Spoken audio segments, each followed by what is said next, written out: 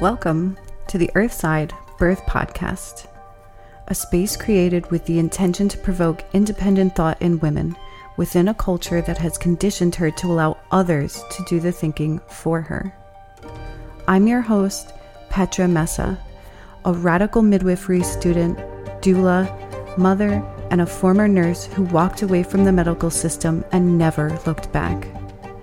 I invite you, sister, to join me on an exploration of the true creative power of women on my journey into independent birth work as I dive deep into topics covering pregnancy, birth, and beyond.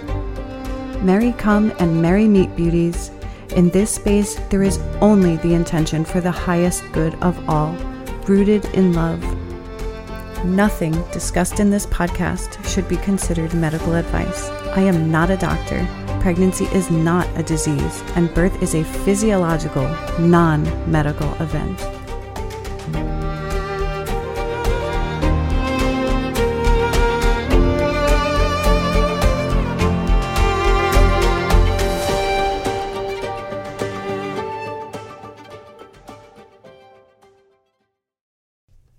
Merry meet beauties, Petra here. Coming to you today to talk a little bit about the safety of ultrasound in pregnancy, or perhaps even the lack thereof. And this is a discussion that I've really been wanting to get started for quite some time. So let's dive right into this. Okay, so obstetrical ultrasound was developed in the 1950s. And then commercial machines became available early in the 1960s. And by the late 1970s, ultrasound not only is being common, but it's also becoming a routine part of obstetric care. All right, and I right off the bat want to make something very clear, and that is that routine does not mean without risk. And just because something is common or commonly done does not mean that it lacks the potential to cause harm. And for this reason alone, the safety of ultrasound in pregnancy should be questioned, or at very least not assumed. And so what is ultrasound? Well, first let's ask ourselves, what is sound? Well, sound is a form of kinetic energy, all right? And that kinetic energy propagates a pressure wave created by vibrations. All right, so it is a form of kinetic energy that creates pressure. And so let's also ask, what is frequency, right? Because sound and frequency are often discussed very closely together. And so frequency, right, is how often something occurs. And when we're talking about sound, it's the number of waves, right, that pass a fixed point in a given amount of time. And frequency is measured in hertz per second. All right, so there's a few types of sound. The first that I will discuss is audible sound. That is the sound in which we as human beings can hear, okay? The range of those frequencies are between 20 and 20,000 hertz. Okay, so that's the range in which we can hear. Then there is infrasonic sound, as the name suggests, infra, below, under, etc. Suggestive that this range is below audible sound, so anything below 20 hertz. So humans are not capable of hearing these frequencies, okay? But just a fun fact, whales and elephants can. That brings us to ultrasonic sound. Okay, and so this is anything above our range of audible sound. So anything above 20,000 hertz. Okay, again, we cannot hear this range of frequencies. Cats and dogs, however, can, right? You think of like a dog whistle or something like that because they're capable of hearing these higher frequency. And so, how is ultrasound used in pregnancy? Well, when it comes to obstetric diagnostic imaging, ultra high frequency sound waves are emitted by a transducer. That's the handheld probe that they put on your belly, or sometimes they'll use a vaginal transducer, so like a vaginal probe. Okay, and so these sound waves echo off of whatever it is that they're being directed at. And now in obstetrics, that is typically your baby. Okay, and then they return to the transducer in order to create an image. So now the harder the surface, right, something, for example, like bone, the stronger the echo and the clearer the structure is on the image. All right, and so when there's nothing to bounce off of, for example, in the cases of like a malformation or something is not developed yet, or for example, a cyst, right? Something that's filled with fluid. There's nothing to bounce off of. Ultrasound waves travel through fluid, right? So that would appear as like a dark spot or a black spot because the ultrasound waves are simply passing through that structure. We also know that these waves, right, the transmission of these waves is greatly diminished by air. So that is why they use that gel on your belly as a medium to emit these ultrasound waves into your body and essentially bounce off your baby. All right. And, so that's all good and well, right? But is it safe, right? That's kind of what this whole thing is about. And the fact is that has never been proven. So even though these things are approved by the FDA and recommended by ACOG, it has never been proven to be safe. It has never been proven to be without risk. And so let's see what the FDA has to say about ultrasound in pregnancy. Well, according to the FDA, although ultrasound is generally considered safe, when used prudently by appropriately trained healthcare professionals, ultrasound energy has the ability to produce biological effects on the body. They continue to say that the long-term consequences of these effects are still unknown. Interesting. Well, what about the American College of Obstetrics and Gynecology? What about ACOG? And if you don't know, ACOG is like the governing body. It is the be-all, end-all of obstetric and gynecology recommendations. This is what all medical healthcare providers in OBGYN get their guidelines from. And so what do they have to say about this? Well, according to ACOG, currently there is no evidence that ultrasound is harmful to a developing fetus. Okay. No links have been found between ultrasound, birth defects, childhood cancer, or developmental problems later on in life. However, it is possible that effects could be identified in the future. Okay, and for this reason, ACOG recommends only getting ultrasounds during pregnancy for medical reasons by qualified healthcare professionals.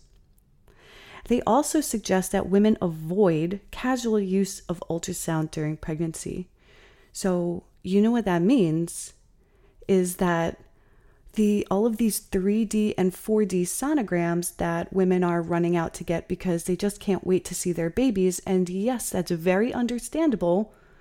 ACOG, that kind of dictates what your doctor or midwife or whoever, how they operate, is telling you to maybe not do that. Okay? So both the FDA and ACOG here are saying, we don't know. We don't know. Proceed with caution, in other words. And so All right, so if ACOG's recommendation is to only have sonograms for medical reasons, and what are some of these medical reasons, right? And how many ultrasounds is considered normal or appropriate during a pregnancy? Well, according to Stanford Medicine, on their website, they list 20 possible medical reasons for ultrasound, and they break them down by trimester. So let's take a look at those. This is also coming from my direct experience as a former nurse in OB, outpatient OB. And so let's look at the first trimester. The big first trimester scan, the purpose is really for dates, for dating purposes, to confirm your estimated due date. It's well known that it is most accurate early on in the pregnancy, around 8 weeks or so. That is when the ultrasound measurements are going to be the most accurate, and you're going to get the most accurate due date based on sono. Other reasons why they do this scan is to see how many babies you're carrying, to rule out something like an ectopic pregnancy or a miscarriage if you're having those kinds of symptoms. They'll look at the maternal anatomy a little bit, like your ovaries, your cervix, your uterus, and kind of get like an overall idea of what your pelvic health is like based on these images. And your history, of course, as well. But the other thing that they do in the first trimester, and this is now a special scan in and of itself, is called a nuchal translucency scan. Okay, this scan has to be done within a very specific time frame in the first trimester. Okay, you cannot be earlier than 11 weeks, and you cannot be over 13 weeks and 5 days. Now, so the second trimester begins at 14 weeks. You cannot have entered the second trimester, and you cannot be earlier than 11 weeks. And what this is, essentially, they are looking at the nuchal fold, which is really the back of the baby's neck, and they measure that nuchal fold, okay? And they do this because an elevated nuchal fold measurement is a soft marker for Down syndrome. Okay, this information by itself really doesn't tell you much, if anything. Okay, it does not mean that your baby has Down syndrome. Okay, and often this is done in conjunction with taking a maternal blood sample. It's something called a first trimester screen or an ultra screen, right? So they take a sample of the mom's blood, and that sample, along with the measurements taken by the ultrasound, are sent to a genetics lab. Okay, and then they calculate your risk factor for Down syndrome. Okay, the issue is that there's a pretty high false positive rate with this exam. And in my opinion, it's pretty out of date, the ultra screen. When I first started as a nurse, this was like the test that we had available to us. And now there are so much more in-depth genetic tests that are available to women that do not require an ultrasound, like period. You go, you give a blood sample, and that's that. These new tests are also much more thorough. Okay, the ultra screen only tests for Down syndrome and maybe one or two other things, maybe a few other things, but not really a lot. The new genetics tests that they have available they screen for a lot more. Okay, now I'll get into some of the other issues that I have with that ultrasound, the nuchal translucency scan, a little later on. So moving into the second trimester, okay, the big one during this time is the 20-week anatomy scan, okay? That is an in-depth look at, a detailed look at the development of the baby, the major organs of the baby. They'll look at the blood flow to and from mom, baby, through the placenta, the umbilical cord, all of that, okay, to get an idea of how your baby is and to see if there's any defects that can be detected through sonogram, okay?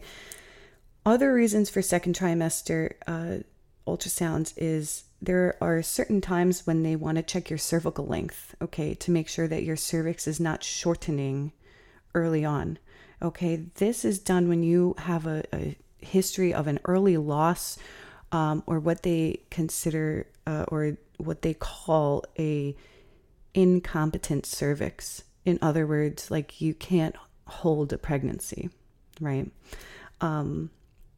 So what they do is they will actually put a little stitch in the cervix to keep it closed. They'll do that around 14 weeks.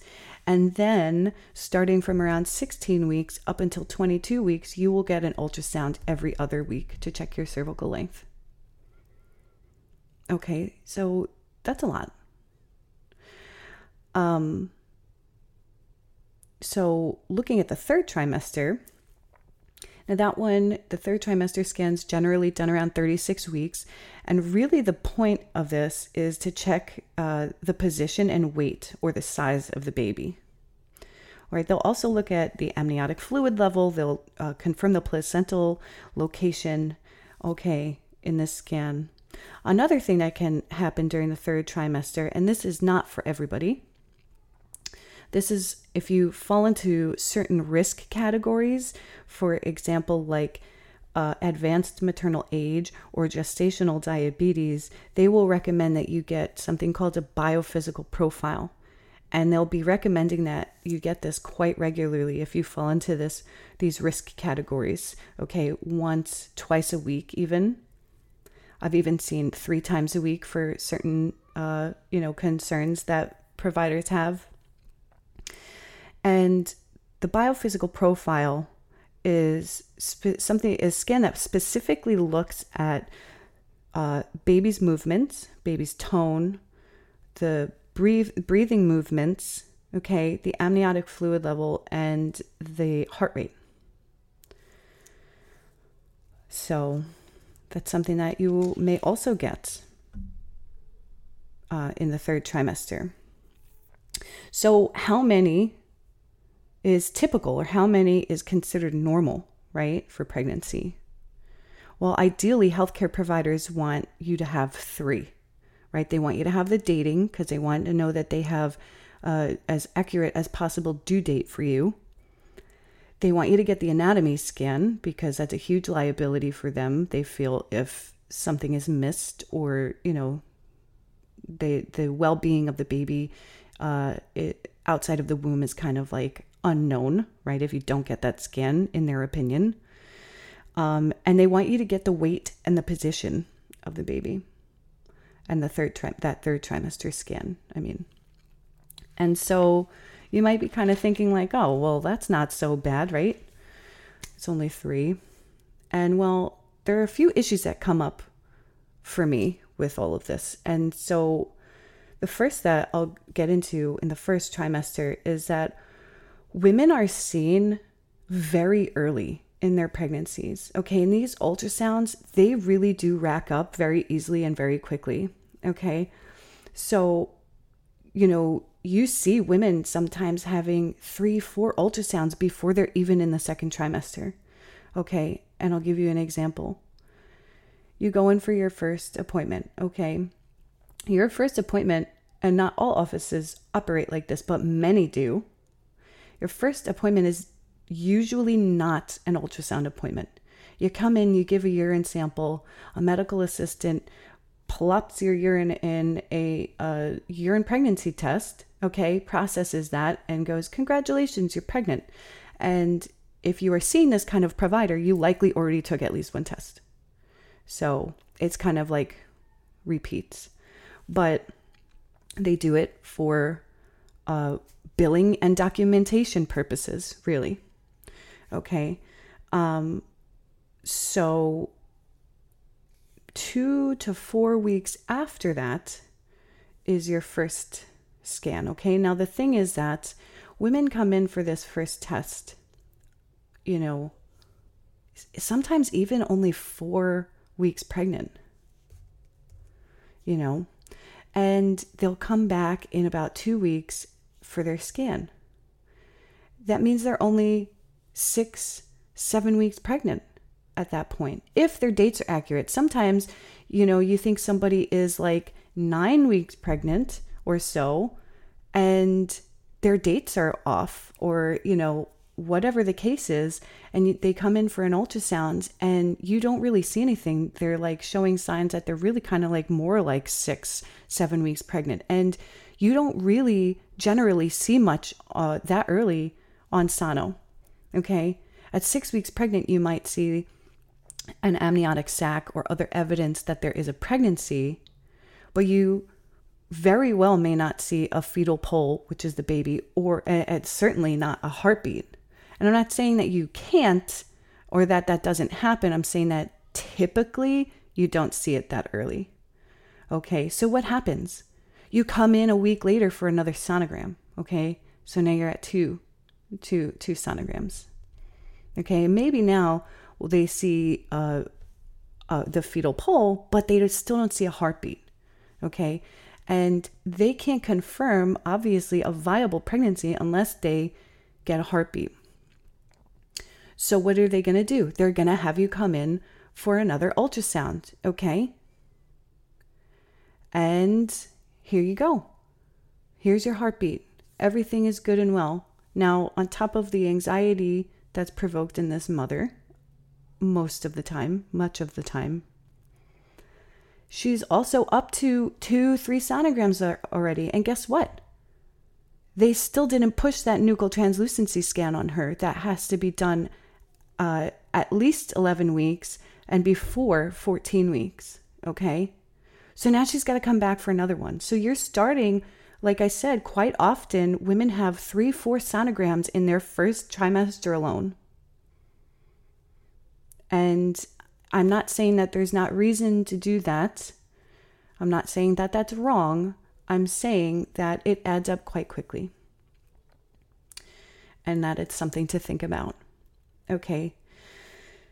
The other issue with the nuchal translucency scan that I have is if you're getting that newer genetics testing done that doesn't require the nuchal translucency scan that I was talking about a little earlier, they still want you to get the nuchal translucency scan done. And you don't need it. It's not a part of the test. It doesn't tell you anything by yourself. Then you're going to get a genetic screening that tells you you're fine. Your baby doesn't have Down syndrome, whatever, but you have an increased nuchal fold. Well, that's a soft screening for Down syndrome, a soft marker for Down syndrome. And so they're going to send you off to maternal fetal medicine for more scanning and possibly further diagnostic testing, depending on how that goes. Okay, and a lot of the time it's totally unnecessary, especially if you have gotten a test that is allegedly over 99% accurate, telling you that you do not have a baby with Down syndrome. So just some food for thought. All right, so we see similar things in the second trimester come up during the anatomy scan. Okay, so like I was saying, the anatomy scan is typically done around 20 weeks. Now, there are offices that do this earlier. They do it around between 18 and 20 weeks, okay? And even if you do get the scan done a little later at 20 weeks, often babies still need time to develop, okay, or clear some things that commonly come up on this scan, all right? They have to clear up these things on their own, all right? And an example of that would be something that's called a choroid plexus cyst, okay? The choroid plexus is a normal part of the human brain. We all have this part of our brain, okay?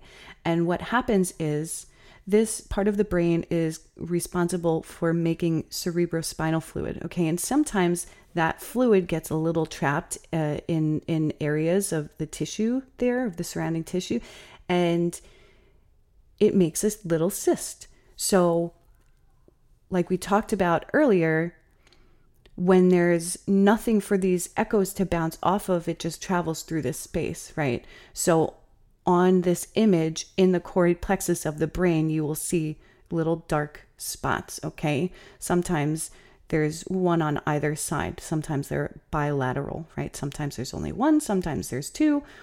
And so first of all, moms who do not have medical backgrounds, who don't really know about these things, a lot of the time, all they hear you say is, there's something in your baby's brain, okay? And the panic that ensues is so sad, because the anxiety that these women go through is it's torture. It's torture, and it's really devastating sometimes. And then you see certain people at times, not everybody, but there's this, this attitude towards the medical industry that like, oh my God, this woman, like, calm down, and it's like, no, bitch, let her be. Like, not everybody sees this all day, every day. It's different for everybody to process these things. Okay. And so that's the emotions that we go through are very real, okay, and very valid, regardless of what anybody tells you, okay? So what's the issue with the choroid plexus cyst? Well, again, it is a soft marker for Down syndrome, okay?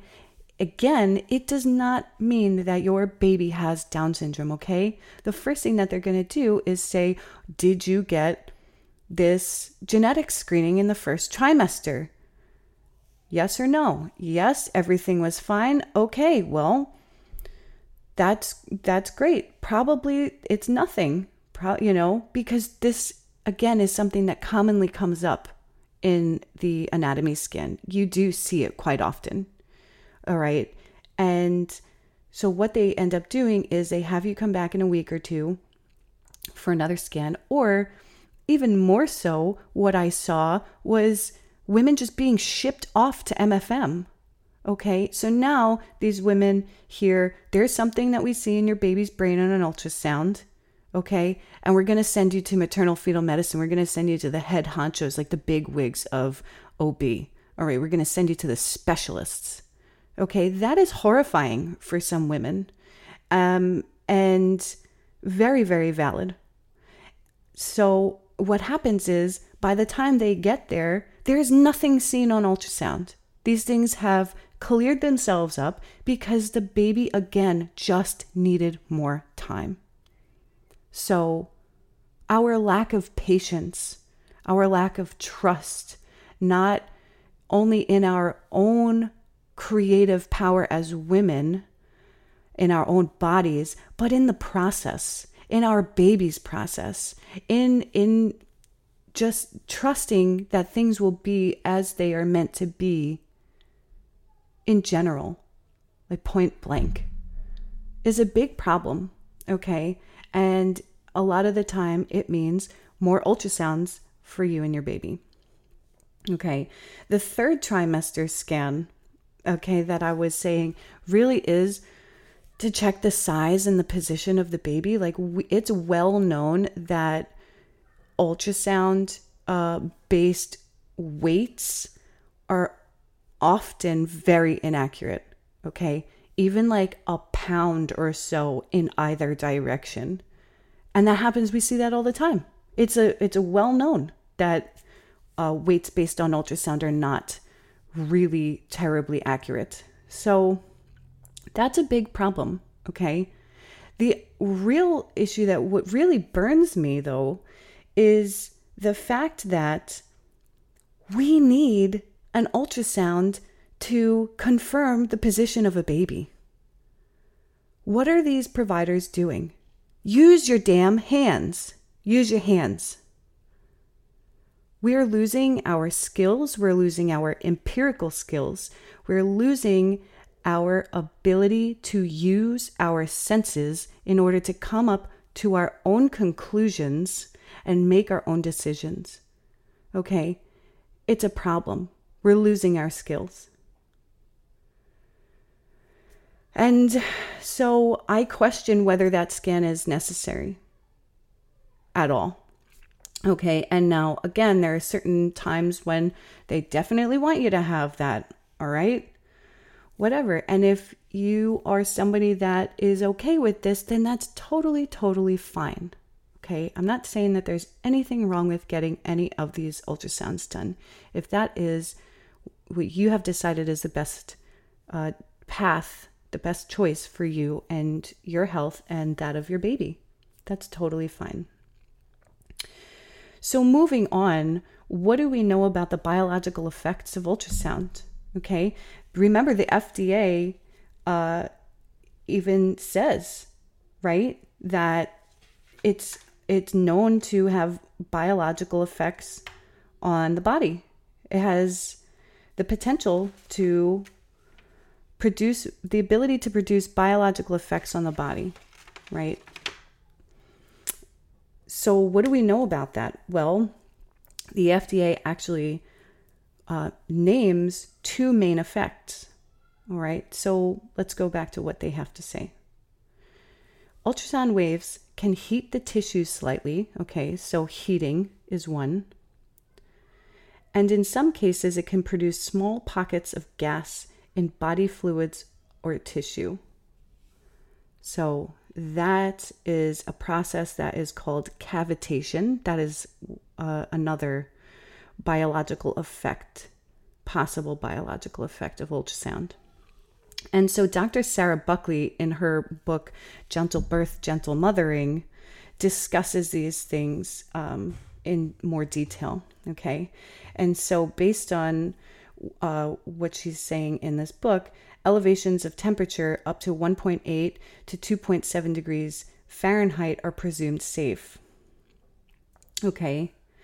However, she mentions that a recent tissue model suggests that heating in late pregnancy human fetal tissues exposed to pulsed and Doppler ultrasound may be significantly higher than what is regarded as safe, up to 2.5 to 10.4 degrees Fahrenheit, respectively. Now, that sounds pretty out of range to me if 1.8 to 2.7 degrees Fahrenheit is what is regarded as safe. Okay, now think about this, because the amount of heat produced by ultrasound depends on its target, okay? So for example, out of all the structures, bone heats the most compared to soft tissues and fluid, right? Remember that the harder the surface, the stronger the echo. And so in this respect, perhaps the greatest risk lies not in early pregnancy scanning, but in late pregnancy scanning when the skeletal structure is most developed. Something to really think about. That's a big concept, because we often think the opposite. We think that the more developed a baby is, the less risk they have to adverse effects, right? So really interesting concept there. All right. Cavitation, okay, is when small pockets of gas within mammalian tissue begin to vibrate, and then they expand, and then they collapse violently. All right. The effects of this process on human tissue is still very uncertain, but it is known to cause free radicals, which are extremely damaging to tissues. Okay. And going back to Sarah Buckley's book, Dr. Sarah Buckley's book, Gentle Birth, Gentle Mothering, research shows an increase in free radical formation after Doppler application to samples of amniotic fluid. Okay, and they suggest that this also applies to pulsed ultrasound. So really, really interesting concept there also. You know where you see this process, cavitation, is in liposuction. Yeah. They use this in plastic surgery. They use it to destroy fat cells, right? because that's what they do. They collapse the cells. They destroy the cells. You also see this process in fluid mechanics, okay? And you can clearly see how this process erodes metal surfaces. Another thing that another biological effect possibly is acoustic streaming. And that is physical forces of sound waves, right, that provide a driving force capable of displacing ions and small molecules. And so this might change properties of cells. For example, the permeability of the cell membranes. And experts say, that this might have adverse effects on both early and late prenatal development, but also postnatal development.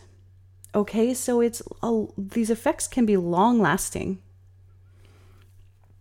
Okay, another thing we've seen research indicate is the possibility of ultrasound creating actual sound that the baby can hear ultrasound.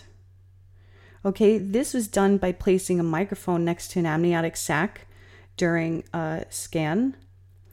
And when they directed the ultrasound probe towards the microphone, sound equivalent to 84 decibels was recorded.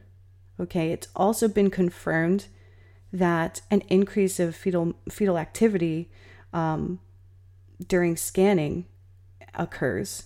All right, and that suggests the possibility that ultrasound produces discomfort in the baby. The sound of the ultrasound produces discomfort to the baby. Other possible adverse effects might include preterm labor, miscarriage, low birth weight, poorer conditions at birth, perinatal death, dyslexia, and delayed speech development. Some other considerations I have is just the concept of only having 3 ultrasounds in a pregnancy in general. Okay, that statement, in my opinion, is completely false. It's not possible. And that is because every time you go to the doctor, you are exposed to ultrasound waves. And that is because that little handheld device that they bring from room to room to them throughout the office, to appointment, to listen to your baby's heartbeat, it's called a sonicade, but it is Doppler ultrasound. And so Doppler ultrasound, it detects movement, right? That is the part of the ultrasound that detects the blood flow in, between the placenta and the mom and the baby and the umbilical cord, the heartbeat, okay? But it's a continuous emission of these ultrasound waves, okay, versus pulsed ultrasound, which, as I talked about before, bounces off of what it's directed at, right? Comes back to the transducer, but it's pulsed, okay? There's a pause in between pulses in order for that image to be created. Doppler doesn't work like that. Doppler is just continuously emitting ultrasound waves, okay, towards your baby's heart to pick up the heart rate.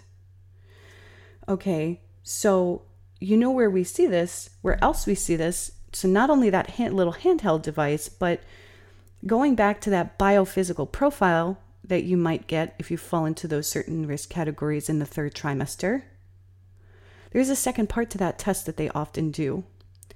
And that's called a neonatal non-stress test. Okay, and I won't go into tremendous detail here for the sake of time, but essentially what they do is strap you to a fetal heart rate monitor, okay? And they keep you hooked up to this for at least 20 minutes to get a clear reading of your baby's heart rate, okay? They compare it to the amount, if any, contractions you may be having, and they compare it to the baby's movements during the time of this during the time of this tracing, okay? And so that, in conjunction with the biophysical profile, okay, give you a sense of the baby's overall well-being. Is the baby stressed, or are they doing okay, right? Now, again, you will be getting this test regularly, weekly, bi-weekly, whatever the case may be. And my point is that this is Doppler ultrasound. So once, twice a week, you're getting continuous Doppler ultrasound to monitor your baby's heart rate for a minimum of 20 minutes each time. Okay. And so maybe you're thinking, well, I don't fit into these risk categories. I'm a healthy lady and that's not me. Well, guess what? If you're going into a hospital or even some birth centers, okay, if you have a very medicalized healthcare provider, wherever you show up to birth your baby, it will likely be recommended to you that you have continuous fetal heart rate monitoring. All right, that means that when you get there, when they get you settled in, they're going to strap you up to a fetal heart rate monitor, and they're going to keep you on it until you birth your baby. So maybe that's hours. Maybe that's a few days. Okay. Who knows? So the point is that you're not getting just 3 ultrasounds during your pregnancy. You're being exposed to ultrasound waves every time you see the doctor, every time you go into the office and you have your baby's heart rate checked, if they're using that handheld Doppler device. So what my thoughts are is that it is the continuous, exposure to these ultrasound waves that are really concerning, right? This might be like a bizarre or even controversial concept, but things like fetal alcohol syndrome, even, okay? Fetal alcohol syndrome is like the tremendous, devastating complication that babies are diagnosed with when they are continuously exposed to alcohol during their time in utero, okay? You don't get diagnosis of fetal alcohol syndrome because mom had a glass of wine during her pregnancy, okay? And so why are we not questioning? Why is it so off the table to question the safety of ultrasound in the same respect, considering the continuous exposure that we have to this technology? Are we asking questions yet? There is absolutely no judgment from me. To be crystal clear, I am not here to judge, and I am certainly not here to convince anybody of anything. And I am not anti-medicine. I'm not anti-ultrasound. I'm not anti any of that stuff. I'm grateful that we live in a day and age where we have these medical resources when they're needed, okay? When they're needed. But if I had $1 for every time I heard a doctor say, "Oh yeah, this is safe. It's just sound waves." What does that even mean? Just sound waves. That's not even an actual thing. Okay? Don't forget that we live in a world where sonic and ultrasonic waves have been weaponized. And we're just told to trust that this technology is safe for our babies and us. Like, what effect does this have on our womb space, the source of our creative power as women?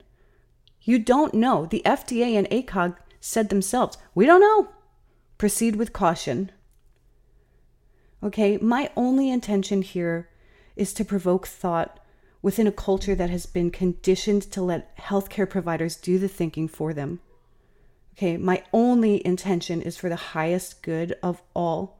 And my deepest wish is that women just start asking more questions. Okay, because it's up to you to determine if the benefits outweigh the potential risk. Not the doctor, not the midwife, nobody else. That is your job, your responsibility. It's your right. It's your body and your baby. And so I thank you all so much for spending this time with me today and for listening to this. I'm so grateful that you've been here to witness me in this moment, because this subject truly has been on my mind and in my heart for a long time since I left the medical field. And so I hope that you enjoyed. I'm really looking forward to next time, although I'm not sure what that episode will be about. But I hope that you join me again in the next episode. Have a wonderful day. Blessed be.